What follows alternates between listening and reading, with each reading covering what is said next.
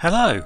In our latest episode, John Deere and I, Dave Thomas, find ourselves in a wild nightclub full of camp robots, stolen intellectual property, gaslighting, and maybe even a slasher movie starring Miranda Hart, as we delve into Romolo Guerrieri's 1968 film El Dolce Corpo di Deborah, aka The Sweet Body of Deborah.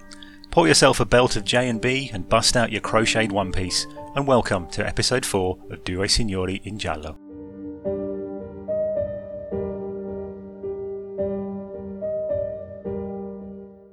Philip.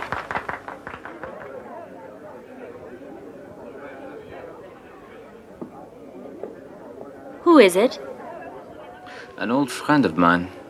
Strange. He saw me and didn't answer. Maybe he didn't recognize you. Excuse-moi.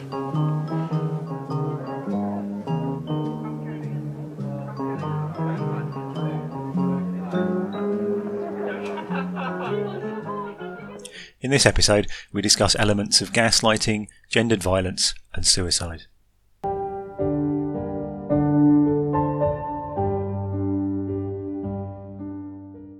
So, The Sweet Body of Deborah. Yes. A literal translation to the Italian title. Are there any alternatives?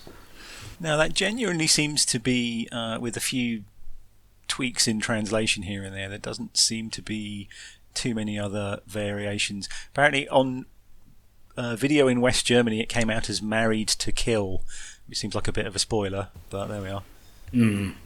That's interesting. So we're getting to a stage where possibly Anglophonic audiences are more accepting of the slightly idiosyncratic titles? Possibly. I mean, it's a pretty good title. Yeah, I mean, given what happens in the film, there's a lot more of Deborah's body than there are, say, murders. Well, so why was it that this appears on the canon? There are a couple of reasons, actually. So this is fairly indicative of the Giallo of the late 60s, and there's a reason for that, which I'll touch on in a sec. One of the reasons I really like this one, I think it's a really good movie. So Carol Baker made several gialli and horror films and genre films in Italy in the late 60s into the early 70s, and the ones that she's probably most celebrated for, she did 4 gialli in relatively quick succession with the director Umberto Lenzi, and those are quite well thought of, and justifiably, because they're pretty good. But this one came before those, and actually certainly in the first 2, Lenzi rips this movie off quite shamelessly, and I think Romolo Guerrieri, who directed this, because he's not a very prolific director, and he is quite a kind of journeyman director. To be fair, it's not to say that he's any great auteur that's kind of lost to time, but he does, I think, get a little forgotten, and because this is relatively hard to see. I mean, it's sort of floating around on YouTube in various levels of quality, but in terms of having a lavish Blu-ray presentation like many of the other gialli have, and the Lenzi ones just got recently from I think Severin in the US, and have had releases over here, and so it's not as well known, which I think is a shame, because I think it's probably comparatively it compares well with the Lenzi films. And the other reason why I threw it in is because this was actually really successful in Italy. So this then fed into a lot of what came out subsequently and around the same time, until you in a couple of years get to Dario Argento, who kind of levels up again. But certainly the kind of films that came out in the wake of this follow this structure and this type of film quite closely, and I don't think Paul Guerrieri gets a lot of credit for that, which is a shame. Why then is it, if it's successful, if it's influential, why is it largely forgotten? I don't know. I think it's just one of those films that's sort of not really been out in a form where people can kind of revisit it. The first time I saw it was I imported a pretty rubbish DVD version from somewhere in the Nordics. I think like possibly the Denmark release, which is, doesn't look great, but at the time was the only version I could get my hands on. It had a Blu-ray release a few years ago in Germany, and that's, as far as I know, the only time it's had a high def release, and that was a super limited edition. So I think it's like so mine is number 440. Doesn't say of how many, but I'm guessing it's probably not more than like 1,000. So I think it's just kind of dropped through the cracks a bit, and I think because the Lenzi Baker ones are celebrated and have been sort of academically dissected a little more, this one kind of gets pushed to the side a bit. So it's a fair bet that a lot of people won't have seen this. Possibly. I'm just thinking, should we be more spoiler sensitive? Should we? I see. Okay. It's it's a very twisty ending, isn't it? It is. Yes. We can probably go up to the limit of spoilers without flat out spoiling it.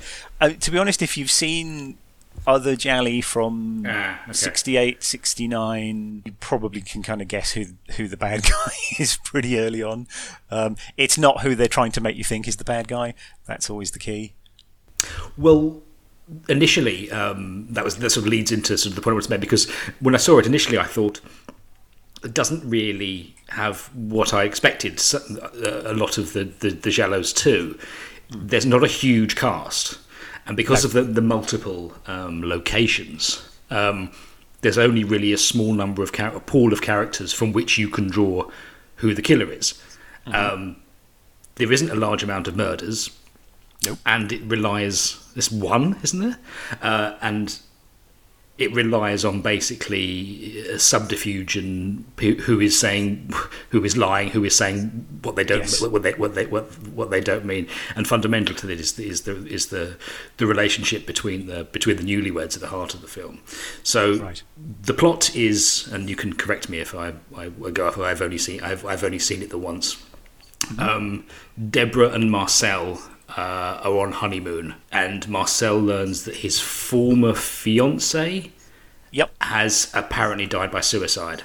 But he is accosted apparently by an old friend called Philip, who accuses Marcel of Susan's murder. And after that, they start getting strange phone calls, and Marcel's new wife Deborah becomes apparently the target of the threats. And it's then time to work out who's threatening them and why. That fair enough? Yeah. Yes. Close enough. I don't know that Marcel's directly accused of murder, but it's certainly the case that him leaving and abandoning his fiancée is why she killed herself. So I think. Oh right, sorry, yeah. I don't think this is a direct murder accusation, but it's certainly he's been held responsible by his former friend. Yeah, I mean, it's suggested in flashbacks, and again, I'll come on to that because I'm not sure the flashbacks really do what they sort of think they do. But anyway, I'll come to that. It's done through flashbacks that he owed her a lot of money, and that she was a lot more affluent than him. And I think it's fair to say that in his new relationship, Deborah, although we don't know much about her, seems to come from a wealthier family than he does, a similar. So there's this underlying essence of: is he marrying for money? Is he benefiting from the deaths of people, which keeps you unsure as to his motives, and presumably Deborah, who doesn't trust him a lot, which is surprising given the amount of sex they have. Yes, well, and par for the Giallo at this point, really. Yeah, but I mean that's why I find it interesting, because it has it's very colourful. As we've only covered, I think before this half of the films were black and white, but this is very colourful. Has a very sort of, as I've noticed in later Giallos, has sort of almost a sort of kitsch modernity about the centre of what it's supposed to do, which contrasts with a lot of the sort of classical Baroque designs of other areas. Like this is saying this is something apart. This is something different. But there are no stalking killers. There's nothing particularly stabby about it. And indeed, the the dead lover from the past who may or may not be dead is more again a sort of potentially either depending on how it's done, quite noiry or gothic-y. We're still in that early sort of period where you can still see some of the influences and some of the roots. The style, I think, very much is what you might expect of a giallo, but the content less so. And I found that initially difficult, but once I got past that, I found it interesting. Right. Yeah, it's one of those. That's actually another reason why I included it, was because this, to me, has a lot of the things that a giallo does and should look like. So you've got the crazy lounge score, you've got the incredibly vibrant kind of pop art backgrounds, which I'll touch on again in a bit, but you've got the eye-watering lime green fashions, which, watching it again to talk about it, I was trying to work out whether the lime green is a signifier of something, and I just couldn't quite unpick it, because for the most part it's Carol Baker's character who's in the horrendous outfits, but they're not meant to be horrendous, are they? Are they meant to? No, I don't think they are. I think it's just, sort of height of fashion. Yes, like very much so. The cutting edge that now might not have dated as well as others. And I think with films like this, sometimes you might have films of a similar era that are more iconic, where the fashions appear a little bit more timeless, and they've kind of just pushed slightly beyond that barrier of timeless taste into, oh my god, what the hell is that? But yeah, certainly for the most part it's only Deborah that wears green, but there is a shot when there's a point at which they go to Marcel's, his fiance's family's old house, which is now abandoned, and they get a strange phone call, and I think at that point they call the phone company, and the phone operator also has something incredible, like the same colour lime green. So I was trying to work out, what is the significance of the lime green? Is it's sort of red indicating murder, which is sort of Mario Bava's old trick, and I couldn't quite unpack it, like whether there was a meaning behind it, or if it was just like, we got a lot of this material really cheap. The crochet jumpsuit is a thing to behold, and I hope it's astounding, isn't it? That if I ever see a quality Blu-ray of this, that I will behold that in all its in all its glory. I must admit, the first things I noticed more than green were product placement. Sometimes it's really obvious, sometimes less so, but it appears that Air France and Rothmans were in on the game. Yes, and I believe, if I'm not mistaken, this is our first sighting of J&B whiskey. You told me about this before, didn't you? Sorry. Yes, which will become a trend in giallo quite quickly. Apparently, J&B had a very active marketing person in Italy in the 60s, so basically every giallo from about now onwards, you will see a fairly prominent bottle of J&B being swigged from by the main characters. I think we should now introduce a time stamp into each one we watch now. For the first time, we see a bottle of J&B. The J&B spot, yes, that's a good idea. So the main actor, Carol Baker, yes. As I understand it, she's quite well known for giallos. Is this her first? This is her first, yeah. So she was an American star, had been working since the 1950s, I think. And had been Oscar nominated for Elia Kazan's Baby Doll, which, as a true Philistine, I have not seen, though from my reading around this movie, apparently there are a couple of shots of when she's kind of lying on the bed, unclothed and very coquettishly. That's kind of a lift from a very kind of iconic shot in Baby Doll, which is iconic enough in this that Umberto Lenzi then rips it off in his first giallo with her from a couple of years later, or for the next year actually, Orgasmo in 1969. Orgasmo, yes. Also known as Paranoia, which is confusing because Umberto Lenzi then made another giallo with Carol Baker called Paranoia, which meant that had to be retitled for territories outside of Italy. It's a whole thing. The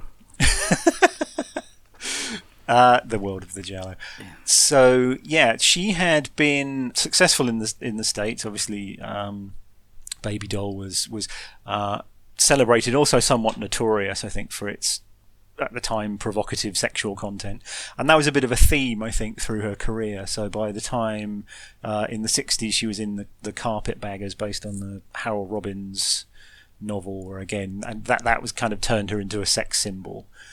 And then she appeared in a biopic of Jean Harlow in 65, which was a notorious flop.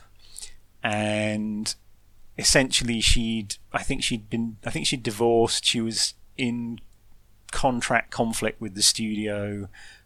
She'd fallen out with her producer, so effectively I don't think she could work in the States, so she went to Europe. She was blacklisted, or? I don't think she was. I think she was just under contract, and because she was under contract, she couldn't then work for anyone else she was in contract dispute at Paramount. So, in order that she could actually work, and because she was divorced, she was supporting. I think she had a daughter, so I think she was kind of supporting her family independently. Just to actually get some work, she went to Italy, and I think she did maybe one movie before this that was potentially a comedy, like a sort of Italian sexy comedy type thing, and then this was her first giallo and started a run. In fact, she's of the actresses that tend to get picked out as like giallo queens because they're in a bunch of them, I think she's probably in more than anyone else. So I can think of 10, the last one of which from 1974 is a film called The Body, which is I've never even seen like a bootleg of that, so I think that one's pretty obscure. The Lenzi films are generally fairly available, and then there are a few others that I've got like rough, bootlegs of that are, and to be honest, they're not really particularly interesting. They're all a little bit generic. Oh, actually, I tell a lie. I think it's 9 because Baba Yaga is a supernatural horror. It's not a giallo. Okay. And she's very good, isn't she? I'll get in trouble. Yeah, she's terrific, actually. Yeah. And this is one of those frustrating cases where the only decent copy I have is the Italian language track with subtitles, because on the English track she does her own looping, as we talked about previously. Okay, yeah. So, and I have a really, like the copy I have from possibly Denmark is the English language track, but it's so rough there's no point sharing that. So yeah, it's a shame that some of that's lost. But the flip side of that is whoever is dubbing Jean Sorel has the most ridiculous cod French accent that I think they kind of cancel each other out. So it's probably maybe it's as well that we had only the Italian track. Jean Sorel I saw described once as a poor man's Alain Denion. Which I thought was a little harsh. That's cruel. Yeah, I mean, okay, I can see it, but he's in some great gialli. In fairness, right? Okay, there's at least. I mean, he's in one of the Lenzi ones, and he's in a few others. He's in another one from around this time, Lucio Fulci's Perversion Story, and he's fantastic in that. And I definitely have another one coming up with him in, which is Short Night of Glass Dolls, which he's just hands down a superb film. So yeah, that's cruel. I feel I must defend the honour of poor Jean Sorel from that, because and they're actually very charismatic together. It's interesting that they then Carol Baker and he are in I think it's the second Lenzi giallo called Paranoia, which is also known as A Quiet Place to Kill. There are there are at least a couple of giallo films that are a something place to kill, so so it can get confusing. It gets like this also with the Brian Clemens ITC anthology series Thriller, when it's they have lots of very Giallo-esque titles, but then when they sell them to the US, they make lurid title sequences and often change the title with that as well, and then it gets very confusing. But anyway, that's another one.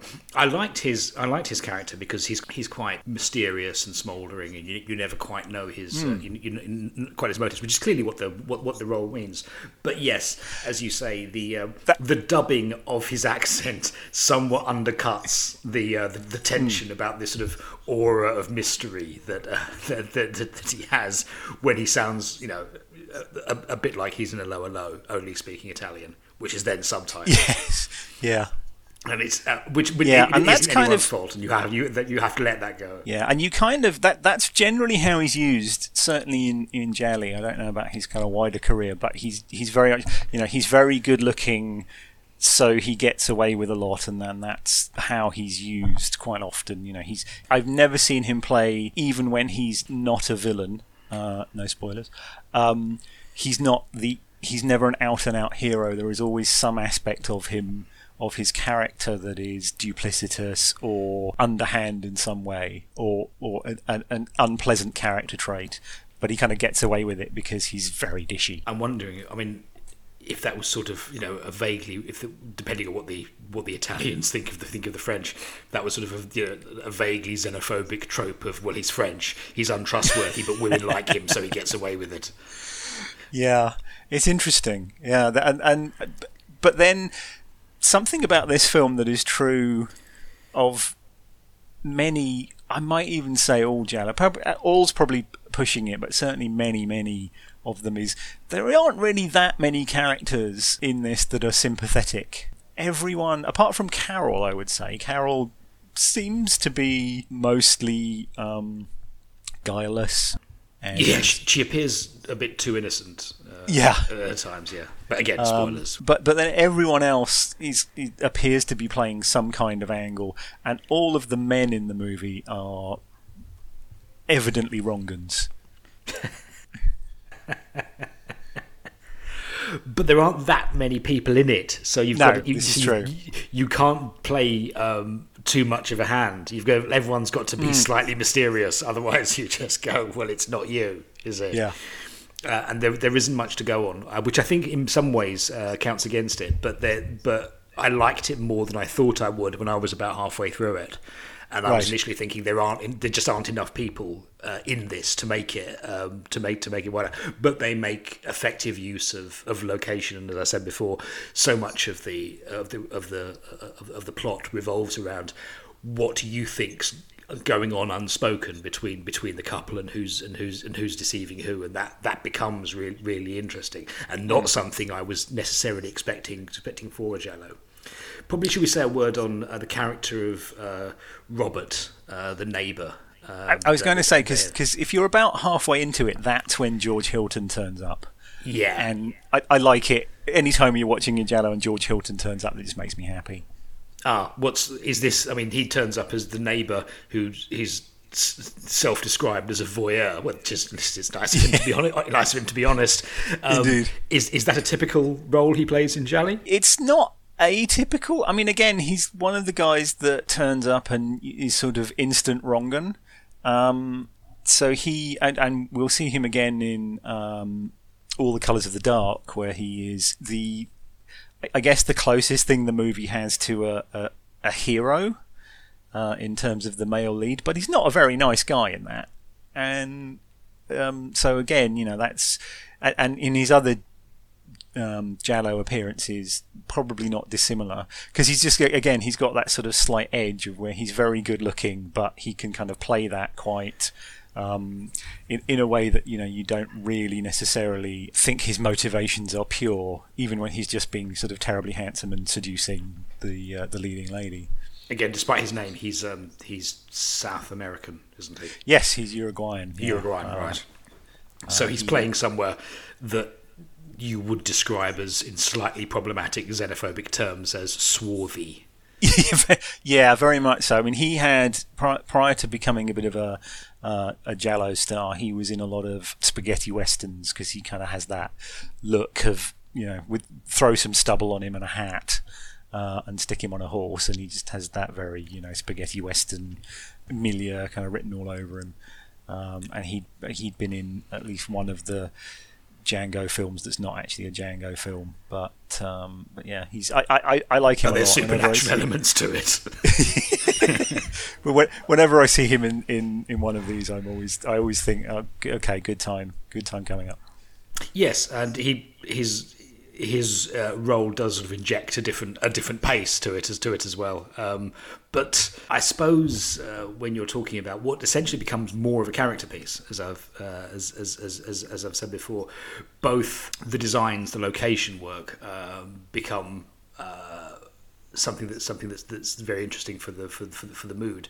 Now we talked initially about how the sort of kitsch modernity is a focus throughout Giallo, but the club sequences, the nightclub sequences, that the design, they're really going to town on there, aren't they? Yes, I mean, I think that's actually a bit of a direct steal. So when we were chatting last time, we talked about Blow Up.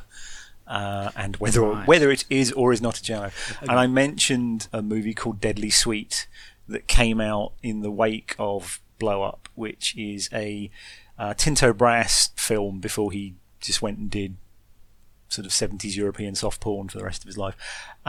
So I've seen Deadly Sweet described as Blow Up but cheaper, which again that's a little unfair. It is set in London. It is sort of ostensibly, in the swinging 60s. It directly references Blow Up a couple of times. I think at one point they even run past a cinema that's playing Blow Up. And the main character, played by Jean-Louis Trintignant, he's prone to quoting philosophers and artists and things, and at one point I think he does actually quote Antonioni. So it's quite knowing in its nods to Blow Up, but it's definitely much more of a conventional Giallo plot. Right. And one of the things that's interesting in that film, I mean, a lot of it does actually take place in nightclubs and happenings and things like that. But one of the things that Brass did is he got Guido Crepax, I think is how you pronounce it, who's the French erotic cartoonist, to do a lot of pop art design on people's walls. So on the walls of people's apartments and in clubs and everything, you get these very Warhol-esque pictures of literally Batman and movie stars of the day. So I think that nightclub sequence where you've got comic book characters, and very specifically there's one shot of like Batman, and it's like you didn't clear that with anybody. Yes, I mean I don't know what, obviously it won't have been a copyrighted piece of art, but to what extent I identify that as Batman, and you then have to go to DC or whoever owns the rights to whether Bob Kane's because you've drawn a square-jawed man in a half mask with pointy ears. I don't know what the. I'm going to assume that the intellectual property lawyers were a little less fierce in 1968 than they are now. This was released in the US, wasn't it? Yes, it was. Yeah. Okay, so whether to see it or not as well.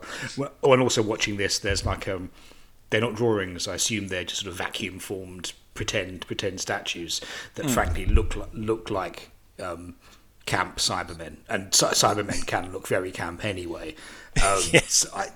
Again, this is the mid to late 60s, so this is sort of the high point. Again, Cybermen were in Patrick Troughton's time as Doctor Who. So although there's no reason to bet they were deliberately nicking, I wonder if it's just sort of informed of the style of the era. This is something I really have no knowledge of. What was Doctor Who screened in Italy at that time? Not in 68, no. Right. But then, for the designers and people who worked on films, how aware they were of fashions that were designed in international science fiction or telly or popular culture, and whether in '68 London was generally looked as a creative art house for such things, and part of that was Bobby Leach's designs for Cybermen and those sort of things. So maybe. And I guess there's somewhere between that and like a generic sci-fi robot. So maybe it's just happenstance. Yeah, I don't know. yeah. I'd love to know if Romolo Guerrieri was secretly a massive Doctor Who fan. I doubt it, but as you say, there's they like with when people say, well, why if humans are descended from apes, why are they still apes? Because they're not descended from apes; they just have a common ancestry. Exactly. And whether the designs of things like Cybermen and the designs of the things that the people were inspired by in this nightclub are from a common ancestry. They're from a similar pool of ideas and vision, rather than.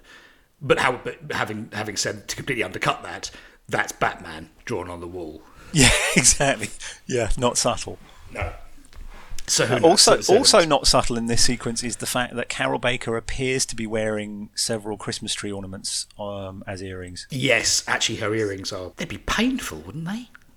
Imagining the weight of those around you. I mean, I don't know. I'm guessing that like a Christmas bauble, they're just kind of thin plastic or something. But yeah, they are gigantic.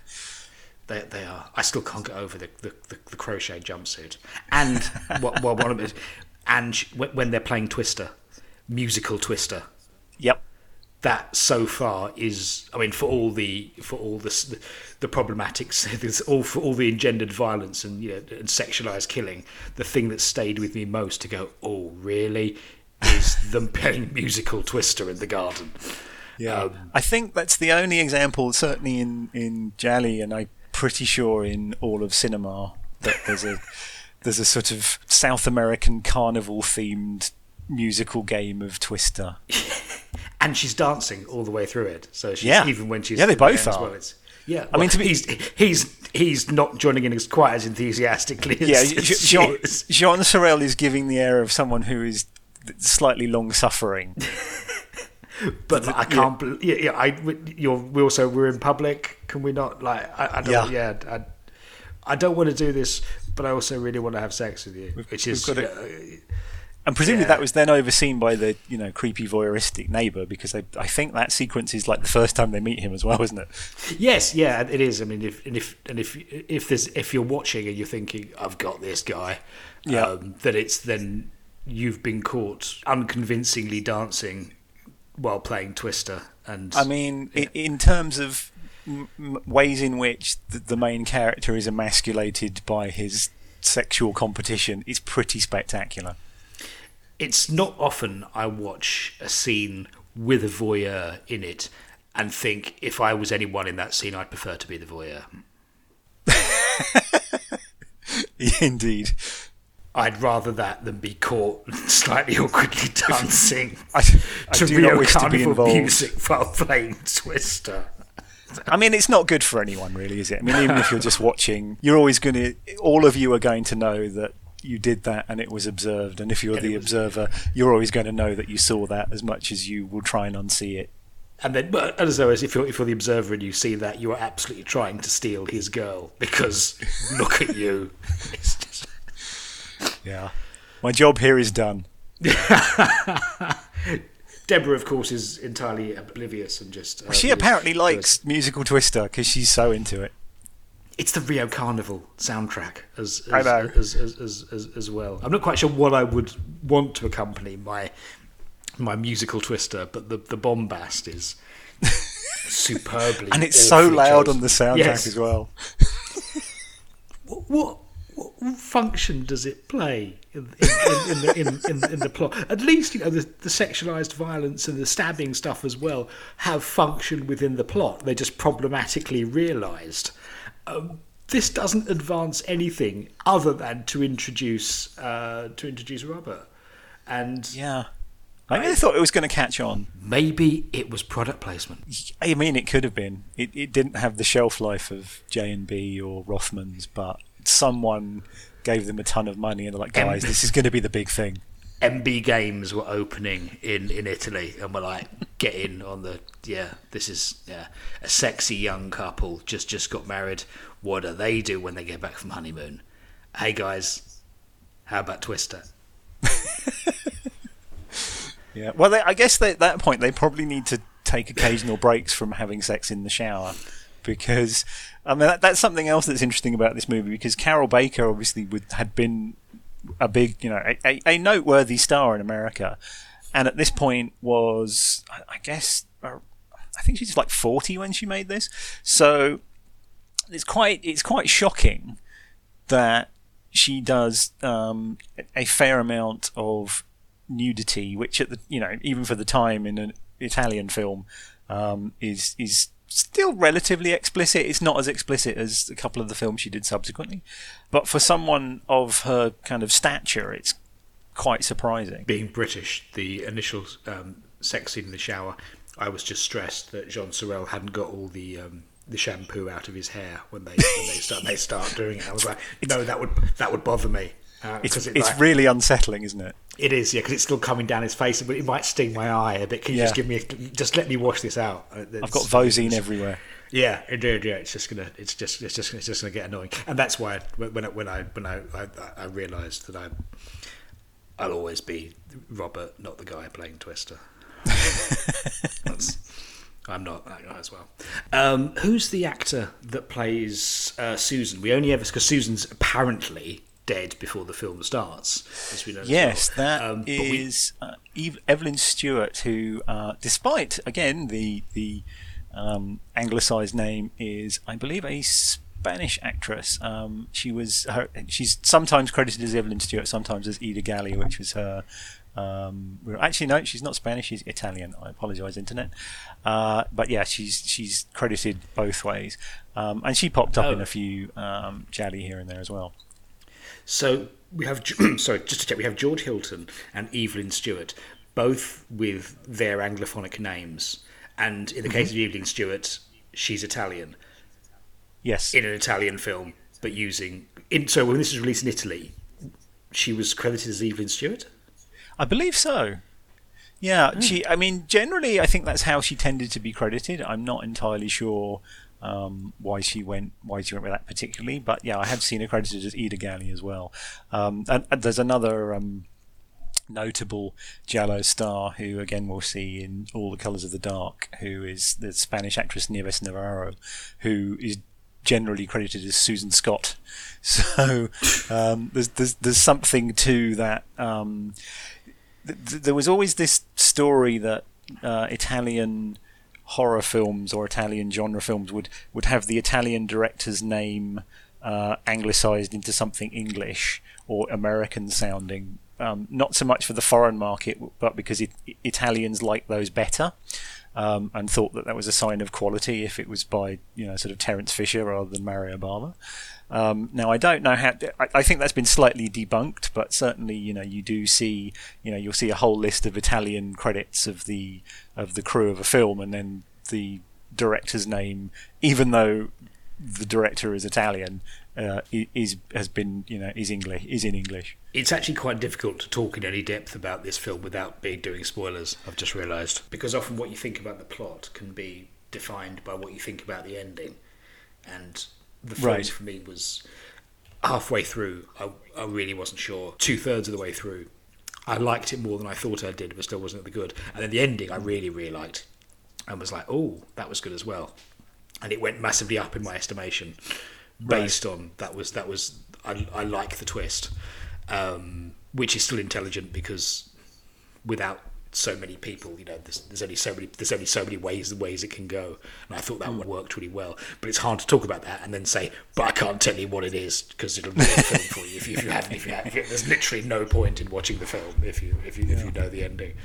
So the production designer on this was Amedeo Fargo or Fago. I apologise for my pronunciation, and this appears to have been his first production design credit.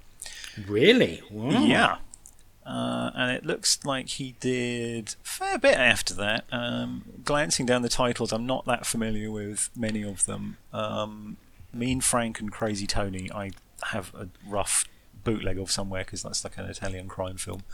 Something called In the Name of the Father, but not that one.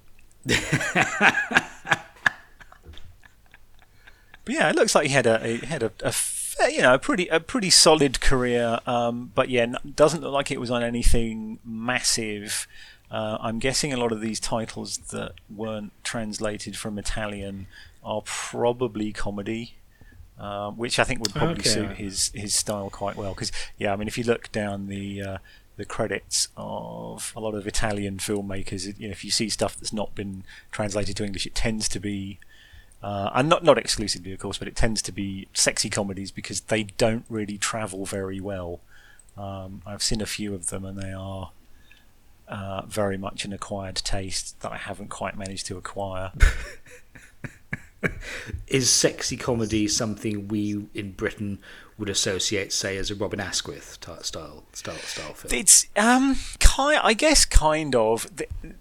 They're more like, it's like a 90-minute Benny Hill sketch where you actually see the boobs. Is kind of how I would define the ones I've seen, and that's probably a horrible generalization, but I mean primarily the ones that I've seen, because the ones that have been available in some kind of format that I could actually get hold of are the ones with Edwidge Fenwick in, because in Italy, and we'll talk about this more when we get to the episode, but she's much more known in Italy for comedy than she is for giallo, and most of the plots of the films that she's in seem to resolve around middle-aged Italian comedians playing college kids trying to see her in the shower.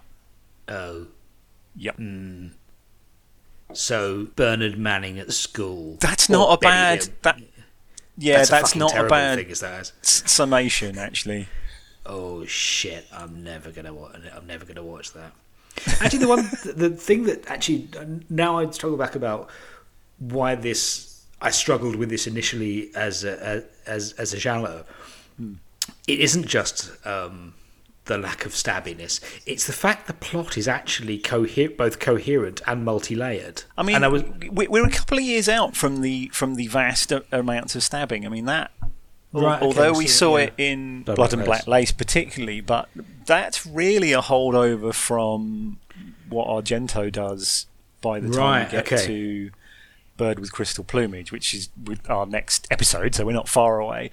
But at this point, it's much more around these slightly labyrinthine plots and very much focused on female characters and gaslighting. I mean, basically, there's a lot of elements here that have really come out of Les Diaboliques. Les Diaboliques. I'm going to pronounce that both ways and edit the right one out. The one in the school with the bath scene. Exactly. And again, that's an interesting touch point because obviously that influenced a ton of filmmakers around the world. I mean, Hammer had a whole separate line from their horror films of Jimmy Sangster penned mini Hitchcocks that were actually all ripped off from Clouseau. Yeah, okay. Not to disparage them at all, because I love all of those films, especially Taste of Fear. I think is phenomenal. Yes, Taste of Fear is a brilliant film. And that whole aspect of someone being made to think that they are mentally ill and not seeing the thing which they are clearly seeing for financial gain of somebody else runs all the way through this period of giallo, and actually after Bird with Crystal Plumage as well, because so one of the writers on this, along with our mate Ernesto Gastaldi, I told you he would turn up in pretty much every conversation, who's the key writer, but the other writer is Luciano Martino. So he subsequently produced and co-wrote a whole bunch of movies, but in the giallo space particularly with his brother Sergio Martino. So he produced All the Colours of the Dark, Strange Vice of Mrs. Ward, Your Voice is a Locked Room and Only I Have the Key, and all of those also star... What was the title of that last one? Your Voice is a Locked Room and Only I Have the Key. It's a fantastic film.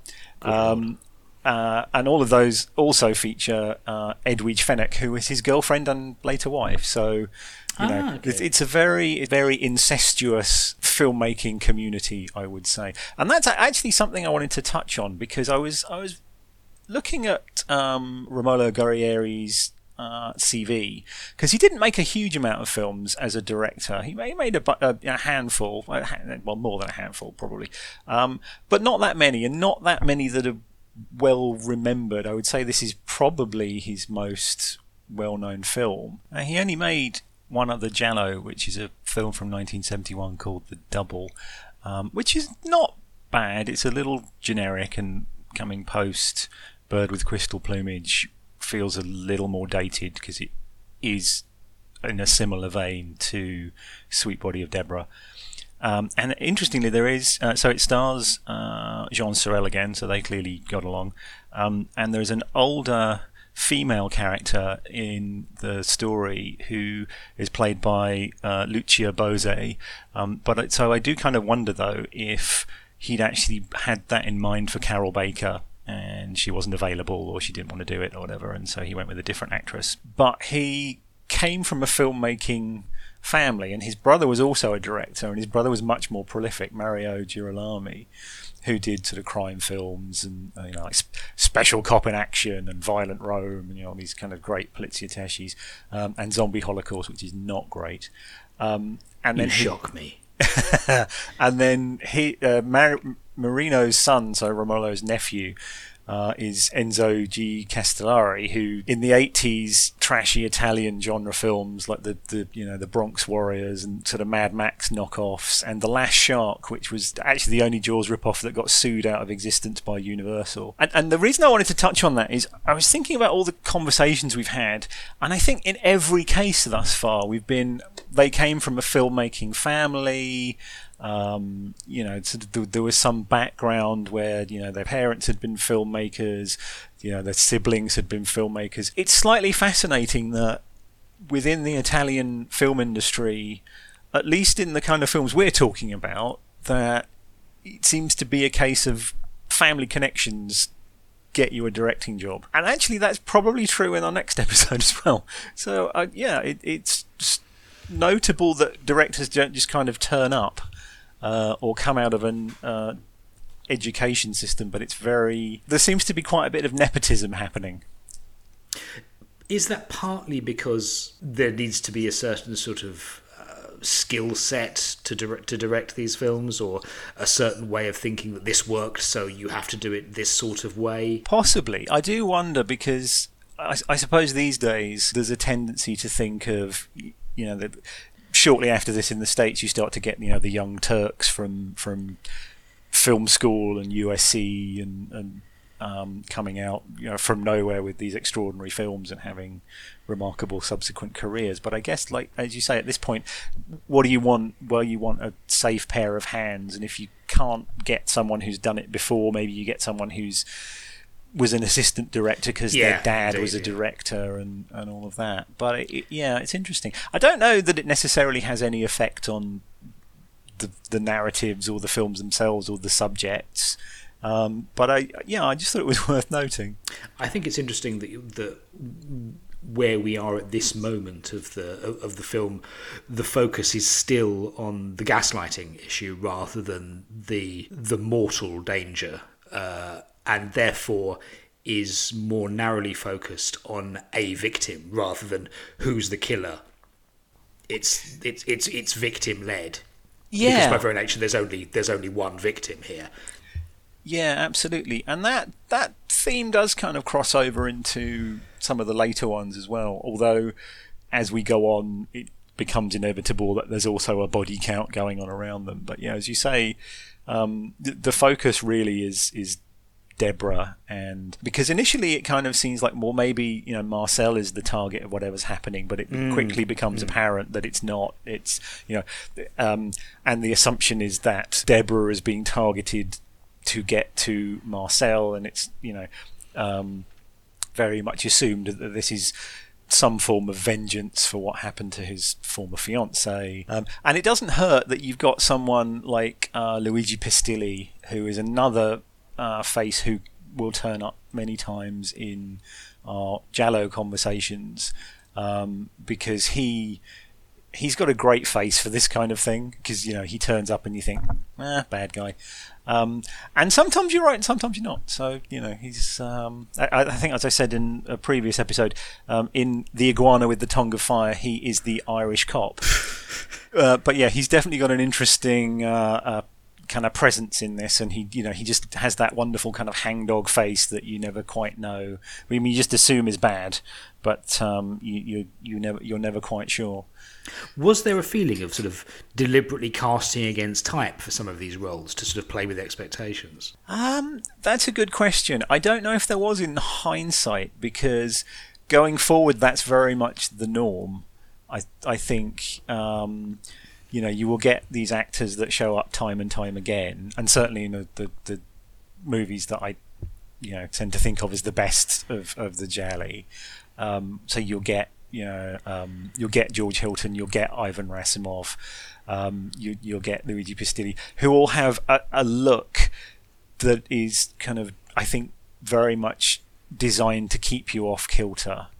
And I think I'm also thinking about like Edward Fenech, like being a comedy actor, right, and then being seen in the middle of a giallo. If that makes for interesting. If someone like Miranda Hart stars in a slasher film, that comes with a level of expectation that might be undercut, which might work or not. But I would watch that. Yes, I'm sure you would. And to me, Edward Fenech is the star of All the Colours of the Dark. But if she was known in context of when the film was released as a comedian, was that done to both capitalise on her doing something different and to play with audience expectations about the sort of things she'll be doing? Yeah. I don't know really. I mean, because she certainly had been in comedies prior to that. Her most successful comedy stuff was later. That's kind of the reason she ended up stopping doing Giallo, I think, because she became much more known as the lady in the shower being spied on by Alvaro Vitali. And she preferred that to Giallo. Oh dear. Well, it was probably less psychologically demanding performances, less crying. Do you want to be stabbed, or do you just want to be looked at? This is the binary choice of actresses in Italian cinema.